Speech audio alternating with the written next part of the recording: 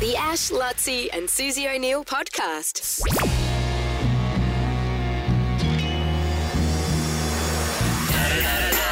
It's the one and only D-O-double-G. Shrinder. You know we mobbing with the Mara Brizzy. Yeah. Yes, indeed. So good. This is where you come in, Lord Mayor, and you just rap with your message. You freestyle your message to the people.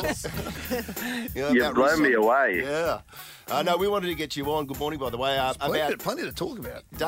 Primarily daylight saving, though, because I salute you for stepping forward with this and leading the attack. There's plenty of young Queenslanders that have never had a chance to experience daylight saving, and you want to have it at least talked about so we can be on par with the other states.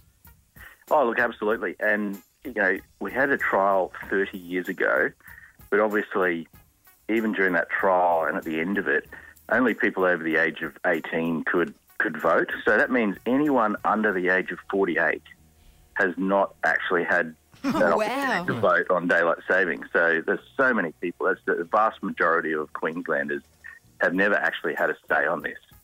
And, a lot of pollies are saying, we tried this, but it was 30 years ago. Surely it's time to give it another go. And what I'm proposing is let's have another trial. People can give it a go and then they can have a vote.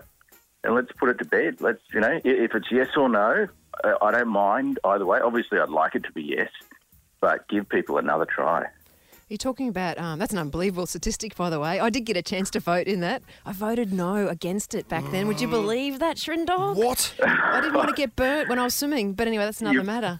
You've got an opportunity to redeem yourself, though. Yeah, but would it be a statewide vote, or are you just talking southeast Queensland, changing it here? Well, I think, give everyone a say. That's the thing, Give all Queenslanders a go. Give everyone a say. There's going to be people against it. I get that.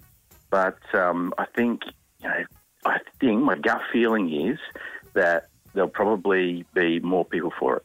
What's the main selling point? Does it cost us a drastic amount of money as far as revenue and things like that because of the time difference with business dealings? Is that the big one? Well, there's definitely an economic angle, but also a lifestyle angle. So at the moment in summer in Brisbane, in December, the sun rises at 4:45 a.m. Now, you guys would be some of the few people that would actually see that because of your job, but most people, that daylight is going to waste. And so it's effectively just, let's experience that daylight at the end of the day rather than at the beginning of the day when people aren't really up and about. I'd prefer an hour of daylight in the afternoon rather than in the morning. And it's that simple switch over. People will be out and about after work, spending more time with friends and family, going out, enjoying this wonderful Queensland lifestyle that we've got. So it's just a practical thing to put the daylight at the end of the day rather than the beginning of the day when no one's enjoying it. So where are you at? Because is it getting any traction? Is anybody interested in tabling this, or is it one of those things? It just seems like the government's not interested, and is there any way that it will actually move forward? Well, I hope so. I think it's important that people just keep speaking up. It's a simple thing. It can be done so easily. There was a piece of legislation done 30 years ago called the Summertime Act. We could get it going through Parliament in such an easy way. It's just a matter of changing the dates. The Act has already been written. You could change the dates. You could bring it in really quickly. If people are in favour of this, get in touch with your local MP. Let them know it's something they'd like to try. Is Palaszczuk on board? I saw Chris Afuli, the opposition state leader, doesn't want to have a vote on it. What about Palaszczuk? Where does she stand? Do you know? Well, we've heard that she's personally in favour of daylight saving, but in terms of whether the government wants to change it or not, that's a different story. So a little bit of pressure, a little bit of common sense. I think we can get something good going here. Well, you'll be able to talk to her, won't you? You're heading to the sunny coast tomorrow for Bocor? Yeah, we will. We'll be seeing each other over the next few days for the Olympic discussions. So, yeah, definitely. Yeah, well, hopefully we're going to see Andrew Liveris today as well. So plenty happening in that Olympic space as well. Well done with Vic Park and a few of the other things going on. The council's been pushing pretty hard lately. Nice work.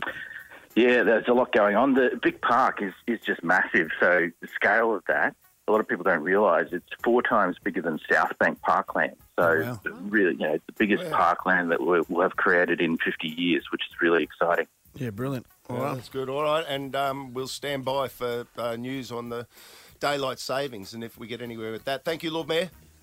Thank you. Pleasure. The Ash, Lutzi and Susie O'Neill podcast.